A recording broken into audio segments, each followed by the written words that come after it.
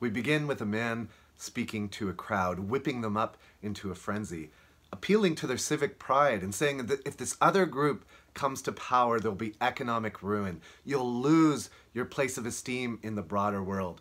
And the crowd is whipped up into such a frenzy that they storm this structure and begin to chant slogans associated with the speech that they've just heard.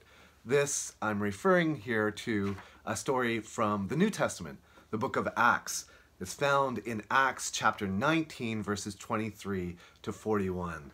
There's a man named Demetrius who is a silversmith. He crafts shrines to the goddess Artemis. And he's living in a place called Ephesus. Ephesus is the fourth largest city at the time in the Roman Empire.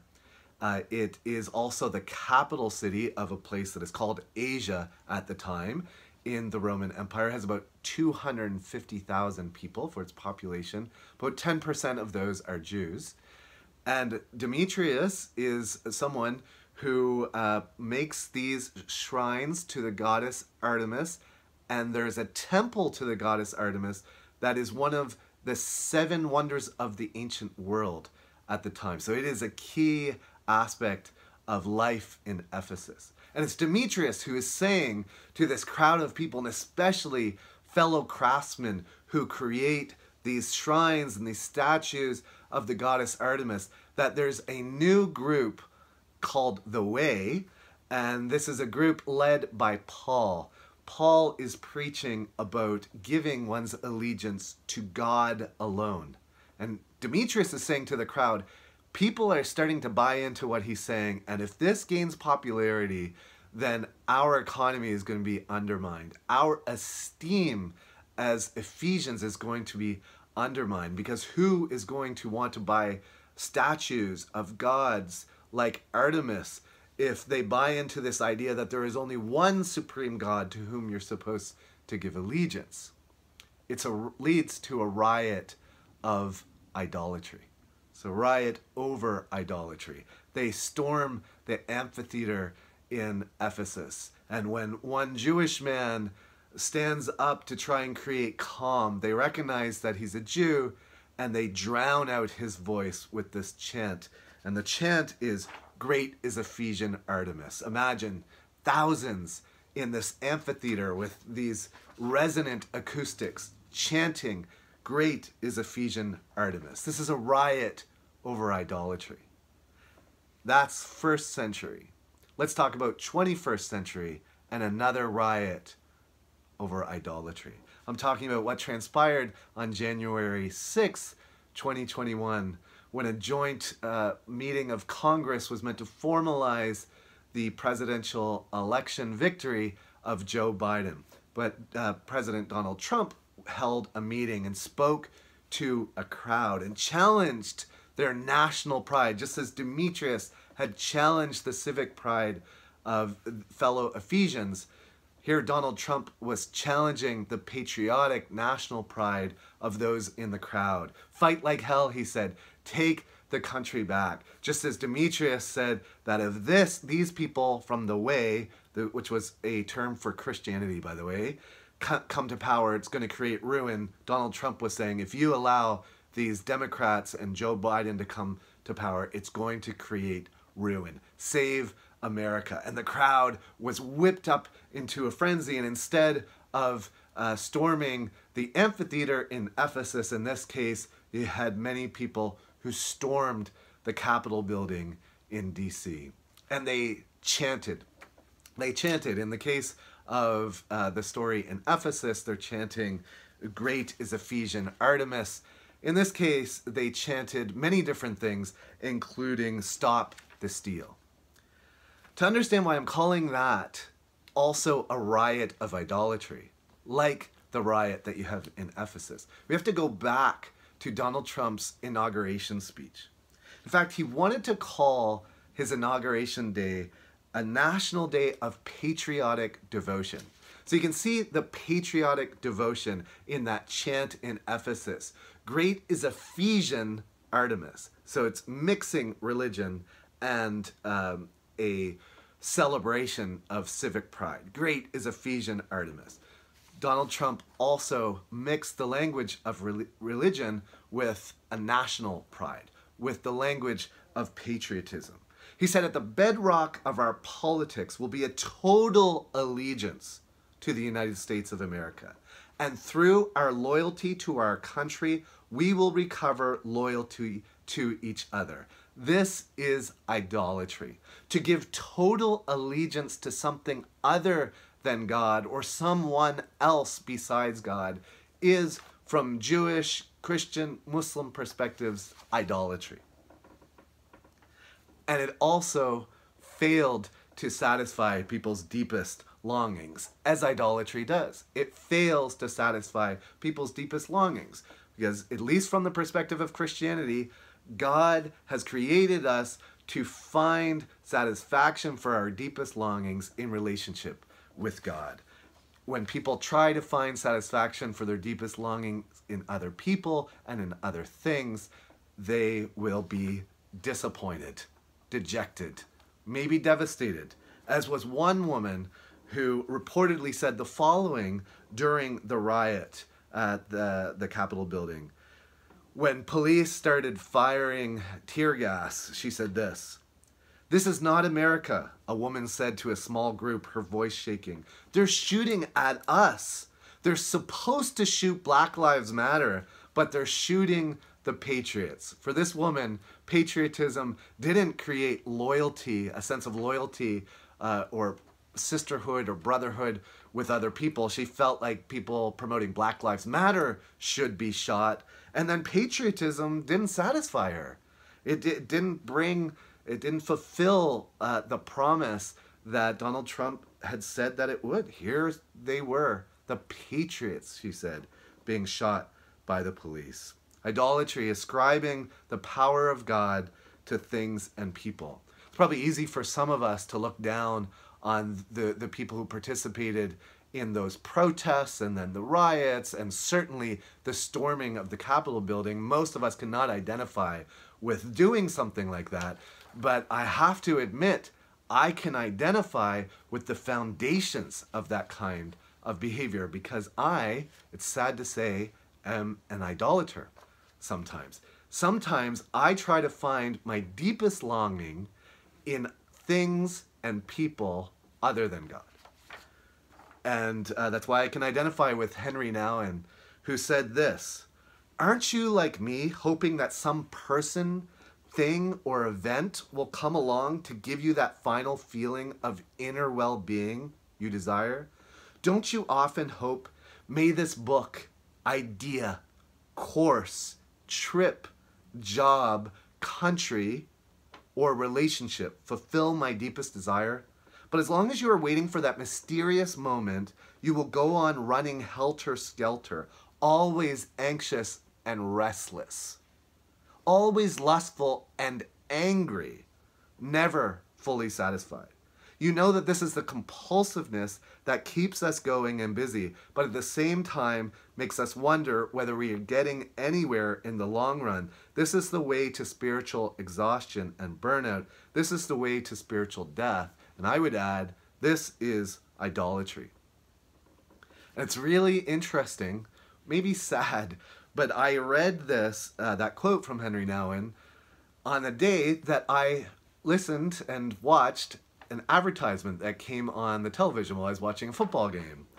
So Henry Nouwen talked about this longing for deep satisfaction in things other than God, whether it's a country or a book or a course, that one thing that we think, if this happened the way we want it to, we're attached to certain outcomes, that certain things could transpire or people could come in our lives would finally satisfy our deepest longings, that makes us restless. That's what Nouwen said, but I'm watching a commercial that is intentionally using this language of restlessness to encourage us to be restless, to seek for something else to satisfy. It was a commercial for the RX, crafted by Lexus, this prestigious kind of car. And the line in the advertisement was, "Stay restless. Stay restless." Stay restless with the icon that does the same, the RX crafted by Lexus. We are inundated with opportunities to hear other voices that will confuse us, that vie for our attentions, that call for our allegiance. This will satisfy you, these voices say. And these voices have the potential, just as in the case of Ephesus, when this Jewish man rose up to try and create calm and the crowd drowned him out. These voices have the potential to drown out the most important voice in our lives, a voice of love. These voices that say, you need this, look at this, try to acquire this, hold on, grasp onto this outcome that you want. Those voices tell us that we are not enough. We are insufficient, and not only do they say that we're not enough, that we're insufficient, they say by extension that God is not enough, that God is insufficient for us. So we need to amplify another voice. We will lose our own voice, our unique contribution to this world. This is a concept that writers talk about. So if writers are thinking about trying to appeal to different audiences when they're crafting a story or they're writing an article, and they're just trying to appeal to all these different kinds of voices in their head, different groups, and trying not to step on anyone's toes, in the process they can lose their voice. They can lose their authentic sense of identity. You want, when you're writing, to have your voice shine through some way, to have your authentic identity be part of the contribution to this writing. But when we hear all these other voices, when we open the doors of our heart for these other people, these other things, these other voices to come into our heart and chant, you're not good enough, you're not enough, God is not good enough, God is not enough, then we lose. We lose. Stay restless with the icon that does the same, the RX crafted by Lexus. Whether it's the RX crafted by Lexus, or it's the Artemis crafted by Demetrius, or it's the vision of patriotism crafted by Donald Trump, these things will not satisfy. To give allegiance to these things is to commit idolatry, and it is to lose and miss out on the victory that God has called us to. Our victory comes in knowing who we are in God. Our victory comes in hearing a particular voice that allows us to lift up our unique voice. Consider what happened to a person who's now known as Elliot Page, who, when this transgender man was identifying as a woman, as Ellen Page, she was acting alongside the great actor Ian McKellen. And Ian McKellen said that when he was acting with the person who at the time was known as Ellen Page, she was so quiet, she could not lift up her voice for him to even hear what she was saying. And Ian McKellen was frustrated. He was saying, I can't hear what you're saying. Do you mind putting your hand up or down when you're finished talking so I have a signal of when... So he was frustrated that she couldn't lift up her voice. And then she came out as gay first, and then in a continual process of discovery, she eventually came out as transgender and is now known as Elliot Page. And Ian McKellen said, I was blown away by the transformation in Elliot Page. He now lifts his voice. He now knows he's loved, and he found his voice. Where he was quiet before, now he's speaking. And this is what Elliot Page said about love, hearing a voice of love and lifting up his voice in turn. I can't begin to express how remarkable it feels to finally love who I am enough to pursue my authentic self. Jesus, when he's baptized, hears the voice that we are all called to hear. and he comes out of the waters, he hears the voice of God say, "This is my beloved Son, in whom I am well pleased." This is my beloved Son, in whom I am well pleased. I presented to a group of my denomination some angst I was feeling.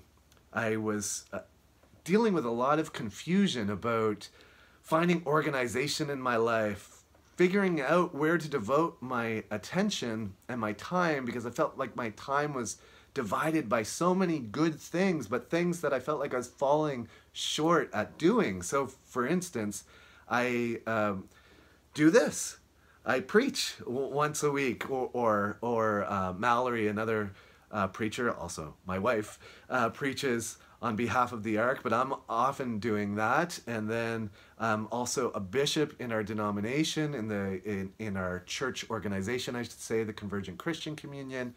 I'm a hospital chaplain. I was finishing writing a book, and I was confused about what to do, how to go forward. And I presented this angst to this group, our church organization, and listening to the questions I had, people were offering all kinds of really helpful advice. But then one person got to the heart of what was going on. And he didn't offer me any advice. He didn't say, he didn't specifically address the various questions I had about, well, you should devote this much time to this, and here's an alternative for the time you're devoting to this. It wasn't an issue of time management. He got to the heart of the issue, and he said, "Sean, you're going to do great." And that is what I needed to hear. I didn't know that. But this was a question of hearing all of these competing voices. He helped turn up the voice that we need to turn up in our heart and turn up in public. It's a voice of love. This is my beloved Son, in whom I am well pleased. You are a beloved child of God, and God is pleased with your acts of love. God is pleased when you turn your heart to God, and then in turn your heart to others. When you turn up the volume, that voice of love in your heart that reminds you that you are beloved, that God is pleased in you, we will then be called in turn to amplify the voices of love in public. And that is the deeply satisfying answer to the longings and the questions of our heart. It's what we're looking for. And when we don't have that turned up sufficiently in our lives, when we're not taking steps to attend to that voice of love, whether it's through journaling and reminding ourselves to silence those competing voices that tell us that we're not enough, that would spark rivalry with other people. So journaling and reminding ourselves of the voice of love, reading scripture and attending to all of these passages about God's transformational love and God's kingdom of justice. Cornel West says that justice is what love looks like in public. When we do those things, we're going to find that love wins. Idolatry loses. Let's be on the winning side. The winning side is a loving side. Turn up the voice of love in your heart and amplify the voices of love in public. Hear God's love for you. Proclaim God's love for others. Our answer is not in a total allegiance to a country or to anything else or to anyone else. Our answer comes in total attention to a God of love. And may the blessing of God Almighty, Father, Son, and Holy Spirit be upon you and remain with you always. Amen.